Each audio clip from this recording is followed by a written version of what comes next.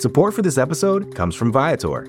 Experiences are what people love the most about travel. That's why Viator has over 300,000 bookable experiences, so there's always something for everyone. They offer everything from simple tours to extreme adventures. Plus, Viator's travel experiences have millions of real traveler reviews, so you have the information you need to book the best activities for your trip. Download the Viator app now and use code Viator10 for 10% off your first booking in the app. One app, over 300,000 travel experiences you'll remember. Do more with Viator. Hey, you are listening to Into It from Vulture. I'm Sam Sanders. And you probably already know by now that I watch a lot of movies. For work, for fun, for shits, for giggles. And usually I know right away, before I even start the film, what to expect. Action films end with big explosions. Rom-coms must have a music montage and a large public display of love before the end. A Meryl Streep film must end with an Oscar nomination. When they called my name, I had this feeling I could hear half of America going, oh, no. Oh, come on, why? Her. Again. But I watched this one movie recently, Polite Society, and it totally confounded all of my expectations. It starts out pretty straightforward. It's about this relationship between two very close sisters. The younger sister, Rhea, is an aspiring stunt woman, and the older sister, Lena, was trying to be an artist, but then she gives up that dream and gets engaged to this handsome doctor. Rhea hates that. He's looking for a wife, like actively seeking. Oh, so sweet. No, not sweet, evil. He's got an enormous wedding boner. Oi! And then she becomes hell-bent on preventing the marriage. She enlists her friends to help. And you think you know where this movie is going, but then just a few minutes in, Polite Society turns into an action film with some very serious, violent martial arts fighting, like Jackie Chan level. From then on, Polite Society refuses to stay in one lane. It just turns into what is like a joyful kung fu heist Bollywood epic. Joyful kung fu Bollywood heist epic. What's not to love? This episode, I am talking with Nida Manzoor. She wrote and directed this movie, and she told me how she got this kind of movie made. Also, how hard it was to make a movie this silly, this violent, and this full of South Asian teen girl angst. Also, we talk about the R word, representation, and how sometimes it can be a trap. All right, lots of good stuff in here. I think you will enjoy it. Here's Nida Manzoor and me talking Polite Society. You know, I want to talk about the movie, but I have to ask you, I've never been to Sundance, but I hear that when Polite Society debuted at Sundance, it got a midnight showing. What even is that? A midnight show. It's the cult section. It's for all the weirdos and the freaks and geeks coming out wanting to see something strange, I think. Honestly, it was sort of perfect because everyone was a little bit unhinged and ready for something bizarre. So I feel like the audience were primed for like the insanity of the film. Yeah, and I'm guessing the room loved it. They must have. Yeah, I mean, the room really loved it. And it was cool. It was a different audience. I test screened the film with different kinds of audiences. So it got such a warm reception. But man, you should see when teenagers see this film. It's a different beast. It's a whole different experience at the cinema. How long was this thing in the works? I read somewhere that you began writing Polite Society a decade ago? More than a decade ago now. Wow. Yeah. It's been a long road. You know, the world has changed so much since I first conceived of the idea. I remember when I was pitching it early on, I had some execs asking me to make it a white family instead so it had more appeal. Wow. And I really didn't want to do that. Yeah. Or they'd say like, oh, can it be more about a forced marriage? They wanted more trauma in it, as though, damn, you know, yeah, stories about Muslim women, it's got to have trauma or something. And again, I did not want that. There was also snobbery towards the action genre, as though the action genre isn't high art, isn't worthy of being financed and supported. And especially at that time in the UK, where I was looking for public funding. So this is public money, you know, your art needs to be worthy. And it was hard. I really knocked my confidence at, you know, when you're being turned down because you're not really considered as a serious artist. So it was a lot of sort of knockbacks, but I got extremely lucky because television opened up to me. You know, I got to write TV, I got to direct pilots, I got to write for kids TV, I got to kind of, you know, earn my stripes, find my voice, hone my craft. And when my show We Are Lady Parts was a success, it was really Tim Bevan at Working Title who said, do you have a movie? Let's make a movie. And all of a sudden Polite Society was back on the table, which was so cool because I was like now experienced enough to kind of do it justice, I think. Yeah, yeah. So I went into my first screening of your movie not knowing a thing. They were like, you're going to like it, just go. And so it starts out, it is, you know, two sisters, one of whom is in high school. They have a close bond. I think I know where it's going. Then the younger sister is at like the high school boarding school with her friends in class. I think I know where it's going. And then you get to the first action scene. Leave it, Rio. Yeah, come on, let's go. It's not worth it. And I'm like, oh, they're fighting. Kovacs versus Khan! People, Khan versus Kovacs!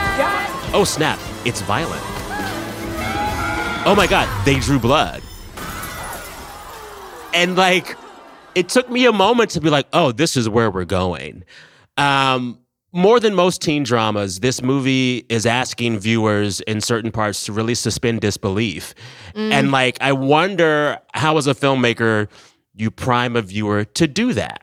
That's a really great question. You know, I had the good fortune of being able to test screen this multiple times. Okay. And feel where I lost the audience, feel where they were struggling with it, and I recut it. We edited it differently. We thought we'd stylize it a bit more from the top. You know, those first 10 minutes, we've cut, I don't know, hundreds of versions of those first 10 minutes to really set up the tone. You know, when does that first school fight come? You know, we used to start with the school fight, but then that was too brutal. Oh, really? So we ended up having to, we softened you in. We kind of had a bit of sister stuff and then we hit you. So you got grounded in the characters and then you care for the characters and then we enter the tone. It was a real, it took so much fine tuning, recutting, shuffling, you know, trial and error really till we found a way into the movie because as you say, you know, the film is taking on a lot of genre, a lot of different tones, characters you don't expect to see. And I think that so much of the reason why I wanted to make this film in this way is I always wanted to subvert expectation. I think just intrinsically as an artist, as a sort of South Asian woman, sometimes you feel straight-jacketed into this idea of performing, being a good girl, being, you know, acceptable woman in society. Lena's going back to art school soon anyway, aren't you, Lena? No. Lena was a brave girl. She realized that art school was not serious, so she's come home. It was very brave. Good girl. Shabash. It's really interesting to hear you say that, like, you ended up deciding, well, you can't just start with this fight. We got to ease into it. Mm-hmm. That makes perfect sense. And thinking back now on my viewing, that worked for me. Was there anyone who said, maybe just skip the fighting? Yeah. You know, there was people who, they were just worried. There was a sort of level of worry about whether or not this would work for audiences because it was sort of unusual. And of course, Scott Pilgrim does something, I mean, it's not even similar. It's more kind of gamery. I thought we had a fight going on here. Oh, you've got a fight, all right.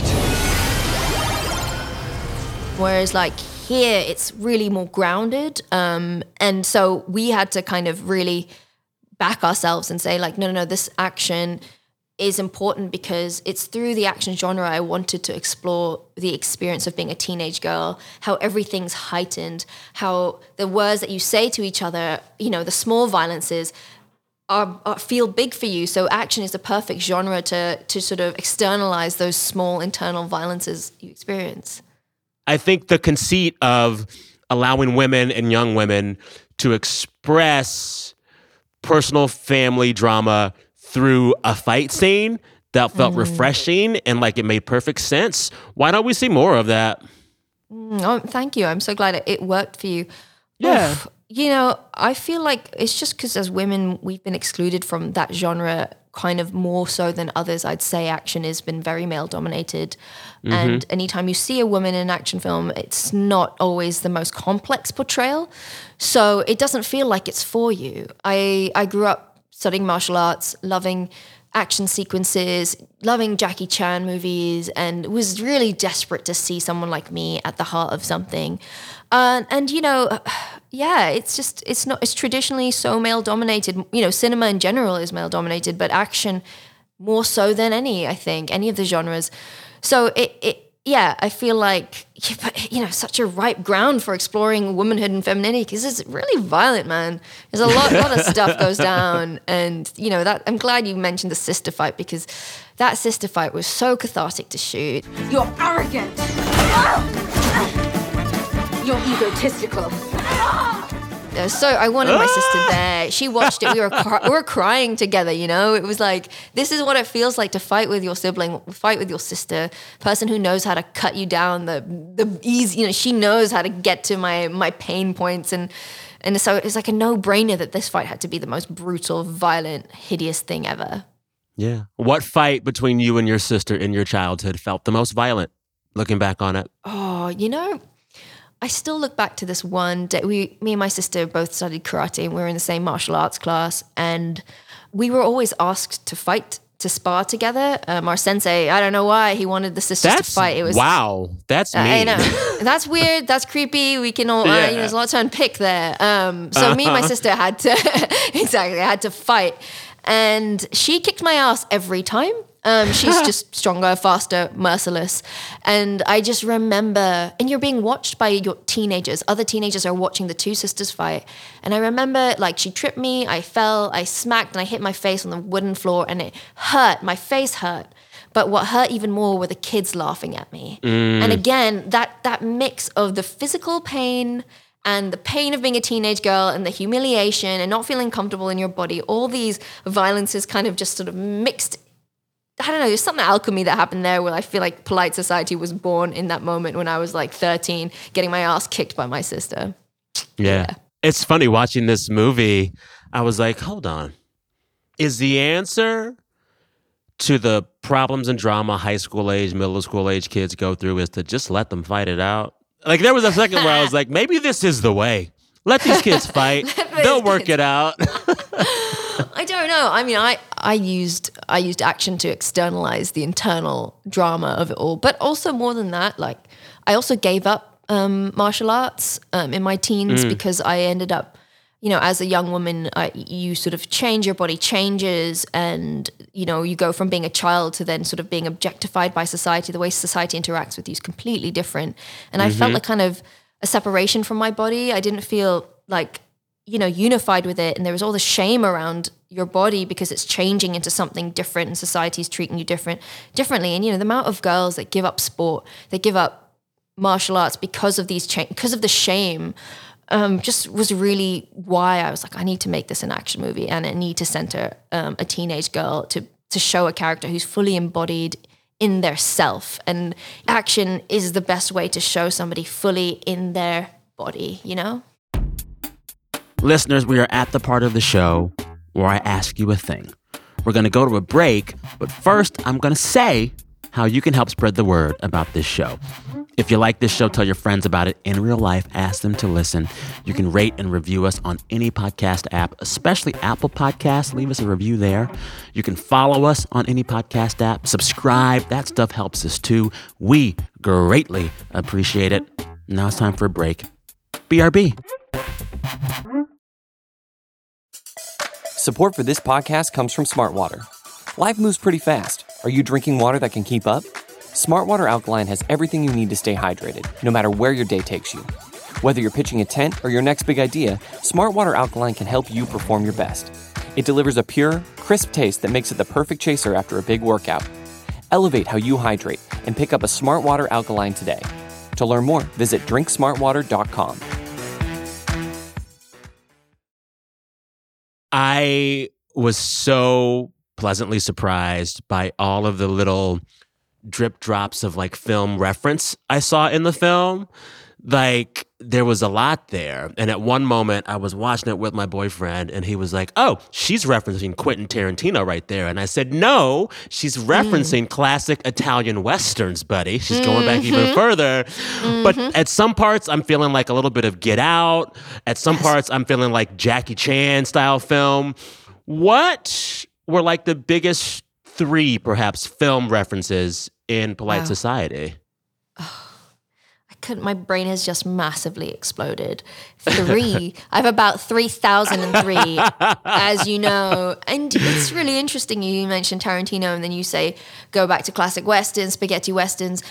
You know, I didn't go to film school, so my way into cinema was sort of, I didn't start with those classic films. I went via Tarantino into Hong Kong Kung Fu, into the work of Wu Ping. And, you know, I mean, Jackie Chan, I started with the stuff he did in the US with Brett Ratner, the Rush Hour films. My daddy would kick your daddy's ass all the way from here to China, Japan, wherever the hell you from, and all up that Great Wall, too. Don't talk about my father. Don't talk about my daddy.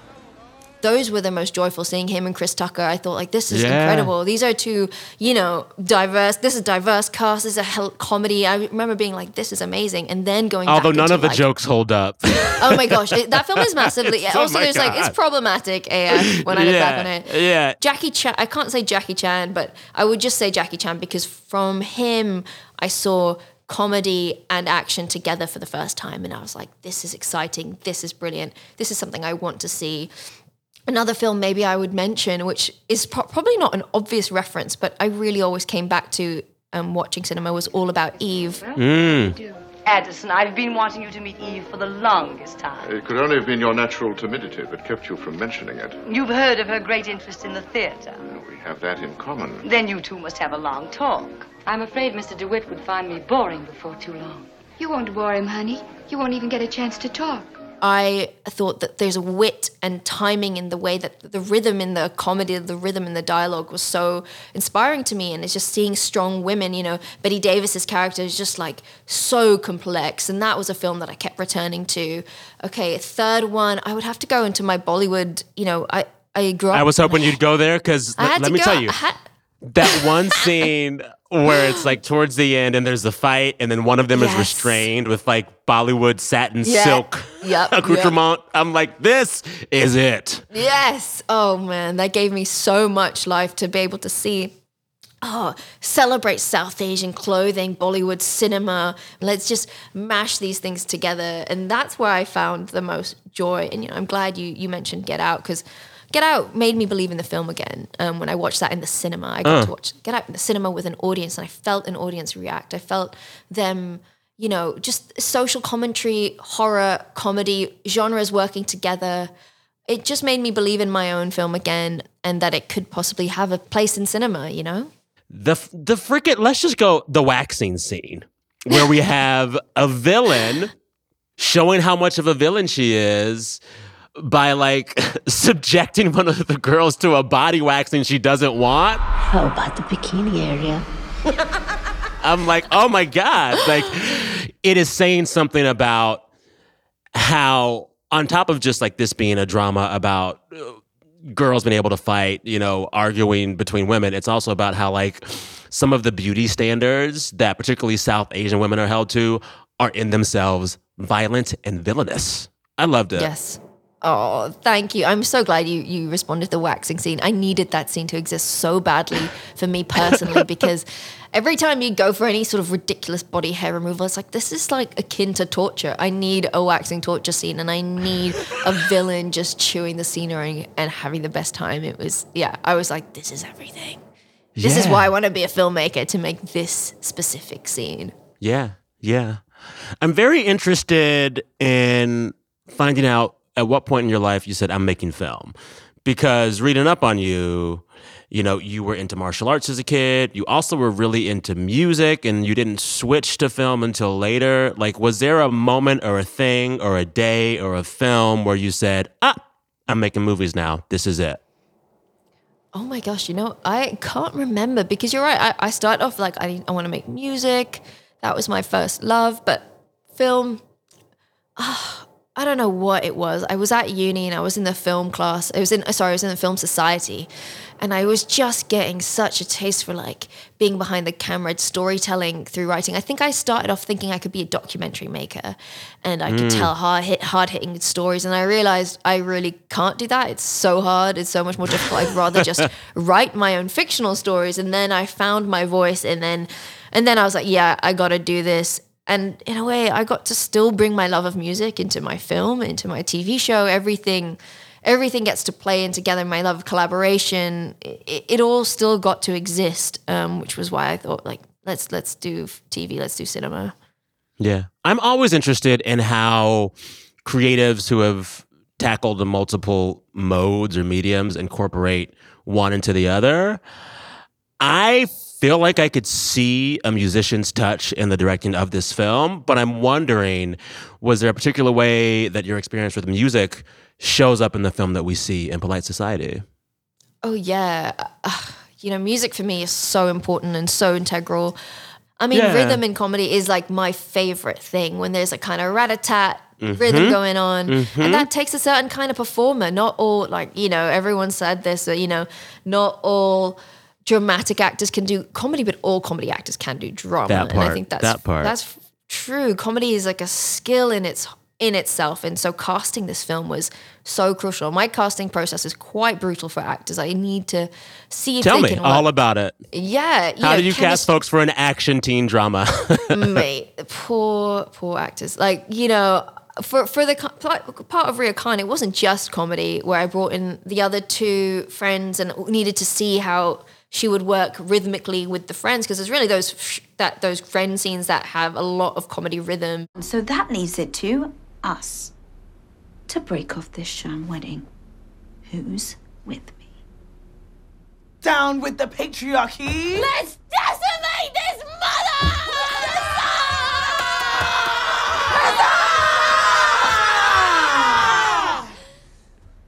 Cool, so what's the plan?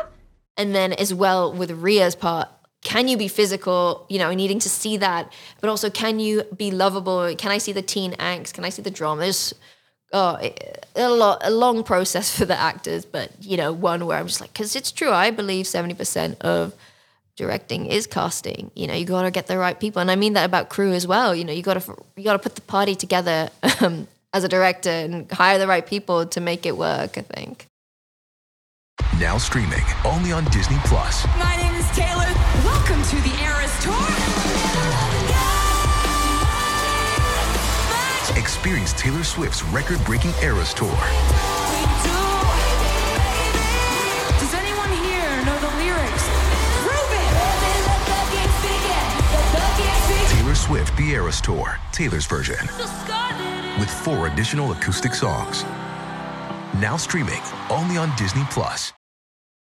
In one of your previous interviews, you've said that you want to bring, quote, more cinematic qualities to TV and especially shows that look at people of color. I could see it in Polite Society, but I want you to elaborate on that specifically. For you, what does that look like? Yeah, I don't know. It's about the way, intentional use of camera, intentional use of using the full gamut of filmmaking in service of a story. I want to know, when am I going into a close-up? Because, with some television, it's just your mid-shots and your wide shots, and that's fine. But how can you utilize all of the filmmaking tools at your disposal to tell a story? That's exciting to me. And, this is a South Asian teenage girl leading an action movie, a studio film, and just the fact of it existing on the big screen, just it's just something I wish I'd seen as a teenager. Just the very fact of creating this genre movie and just using everything to tell the story, all the tools of filmmaking, the big score, an orchestral score, using the crane shots, using all the toys of cinema to say, you belong, this is your story, cinema is for you as well. I mean, it meant everything to me, really. Yeah. And for me, it's like the difference when it's like, are we looking at people of color cinematically and holistically? It's like, do you let them express all the emotions you let the white characters show? Yeah. And in expressing those emotions, do you allow the camera to speak to all of those different emotions in different ways? And it's like, that's what I saw in this film. There's so many shows and movies where it's like the black character, the brown character, they're one kind of way, they're one emotion, and they're shown basically straight ahead doing that one thing. Yes. And so the test for me, it's like, will my view of this character, both emotionally and cinematically, be as holistic and as 360 as the white people get? And like, I saw that. And like, a lot of that is shown not just through the script, But through the camera work, through the way the camera looks at this person, does the camera see the person holistically? And I saw that in the film. Oh, thank you. And, also through costuming, and especially as underrepresented groups, there's sometimes an exoticization that happens. The way you look is like some heightened, insane version of yourself. And, I think of a show like Insecure that I feel like was so cinematic and so beautiful in the way it thought about the colors and the skin tones and the texture. And that was a case of lighting, grading, camera work. It was just and that's a TV show, yet I felt like it really, it was like a movie. Yeah. It was a movie, and it was beautiful. It was it was like celebrating these characters. Well, and they took dark skin seriously. Exactly. They said, actually, all of the things that we usually do with the camera for white skin will not work here. Exactly. Let's make it new and different. And what I liked about Insecure, I think the camera person who did that was a white person. It's white people can do this. Everybody can do this. Absolutely. Yeah. Do you think, talking about movie and TV, seeing people of color more holistically, shows like Insecure, films like Polite Society, do you think it's getting better overall in general, or does it still feel like, some really nice surprises in a landscape that's still pretty shitty to us? Oh, that's a great question. I still think it remains to be seen if this is just, is this a phase? I certainly am seeing new stories, new voices, new, films that are embracing genre about underrepresented groups, like just coming into the mainstream, which is exciting. But I also hear from my own peers who are, writing their own TV shows about Muslim women who are being told, listen, like, they want me to recreate your show because, again, there's this idea that there's only one successful way of a Muslim female story to be told. So it's not until we have more and more voices taking up space that we'll have actual meaningful representation. Well, when we get to like the R word in these conversations, representation, this is a conversation I'm sure you have all the time. I'm sure you have it all the time because I have it all the time.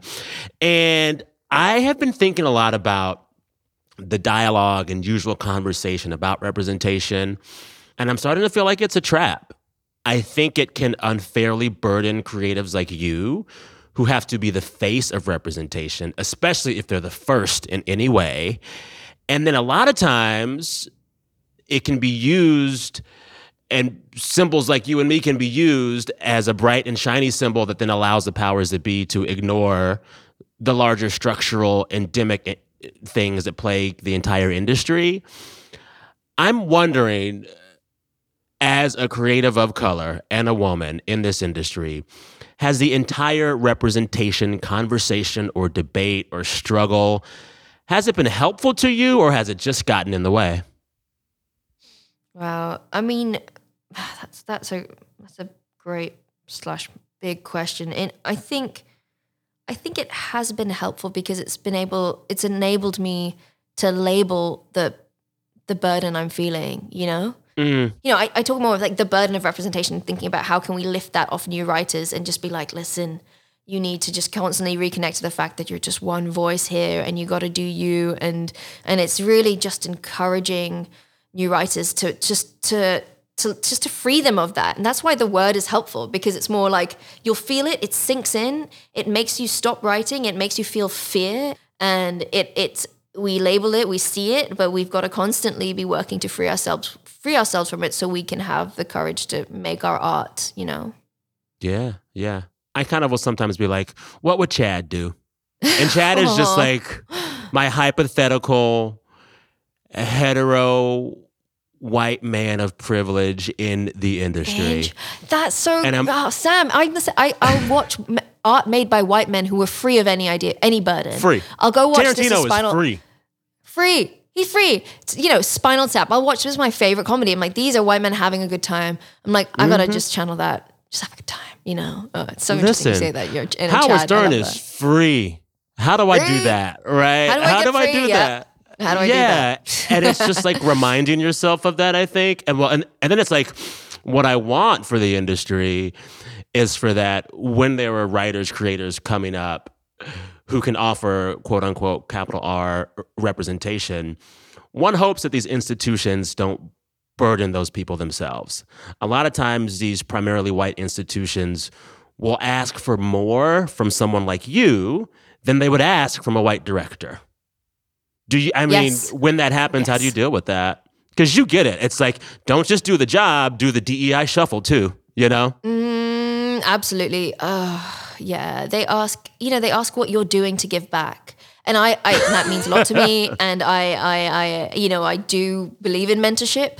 But I'm like, are you asking Tarantino what he's doing to give back? Who's he mentoring, you know? And so I'm just like, so it's an additional aspect of and I feel it, you feel so lucky, constantly feeling grateful, which is cool. But then at the same time, I'm like, wait, why am I so like nervously grateful? I don't feel like I'm here. I'm a filmmaker. Cool. I want to feel more empowered. Sometimes you feel like you should be thanking everyone that you get to exist. And I'm like, nah, that doesn't feel right. And it's like, are they asking Chad to make half of his job mentorship? I don't think so. But it all goes back to Chad. Hypothetical Chad. I'm telling you. It's helpful for me. Talking about representation, I read somewhere that when We Are Lady Parts premiered, some of where you got the most negative feedback was from fellow Muslims who didn't like the way that you depicted Muslim girls on screen. How did that feel, and what did they say? Yeah, it was very bracing. I don't think I'd experienced anything like that before, sort of that online element to it. It was just like, this isn't art. Some people just weren't seen or didn't like it at all. Like they thought by using comedy I was somehow mocking the religion, when actually it was for me just showing Muslim women joy as being so powerful. And I think ultimately it was amazing because I ended up putting it in the show.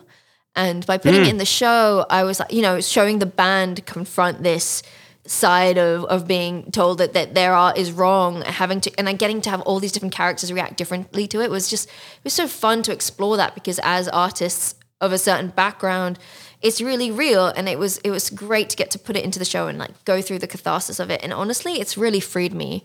Polite Society, I was like, I'm making this for me, because you can't please everyone, so if you please yourself, like that's my North Star, really. I love it. I want to ask, just for me personally, if I loved your movie, I like Polite Society. If I want to watch something like in this vein, where would you recommend I go next? In this vein, wow. There's nothing in this vein right now, but I mean, okay, go. If you sent the fan somewhere next, okay. You want to go back to Hong Kong Kung Fu that centers women, Peking Opera Blues. If you want to go to I'm going to give you another one. If you want to go see like proper teen girl angst, go to Slums of Beverly Hills by Tamara Jenkins. If you want to see, again, sisterhood with genre, go to Raw, R-A-W by Julia Ducournau. There's 3 of chaos, though. Okay. Oh, that's beautiful. I love it. I love it. Thank you for We Are Lady Parts. Thank you for Polite Society. Thank you for this lovely conversation and being so candid and open. And I hope they give you all the midnight Sundance premieres for everything else you do going forward, because you deserve. Sam, thank you. It's honestly been such a joy and a pleasure to talk to you. It's really great to get to have these in-depth conversations. Thank you for your thoughtful questions. Into It is hosted by me, Sam Sanders. The show is produced by Janae West, Travis Larchuk, Gabi Grossman, Jelani Carter, and Taka Zen. Our fearless editor is Jordana Hokeman. Our engineer is Daniel Turek. And our music is composed by Breakmaster Cylinder. All right, we are back on Friday with a brand new episode. Till then, be good to yourselves. We'll talk soon.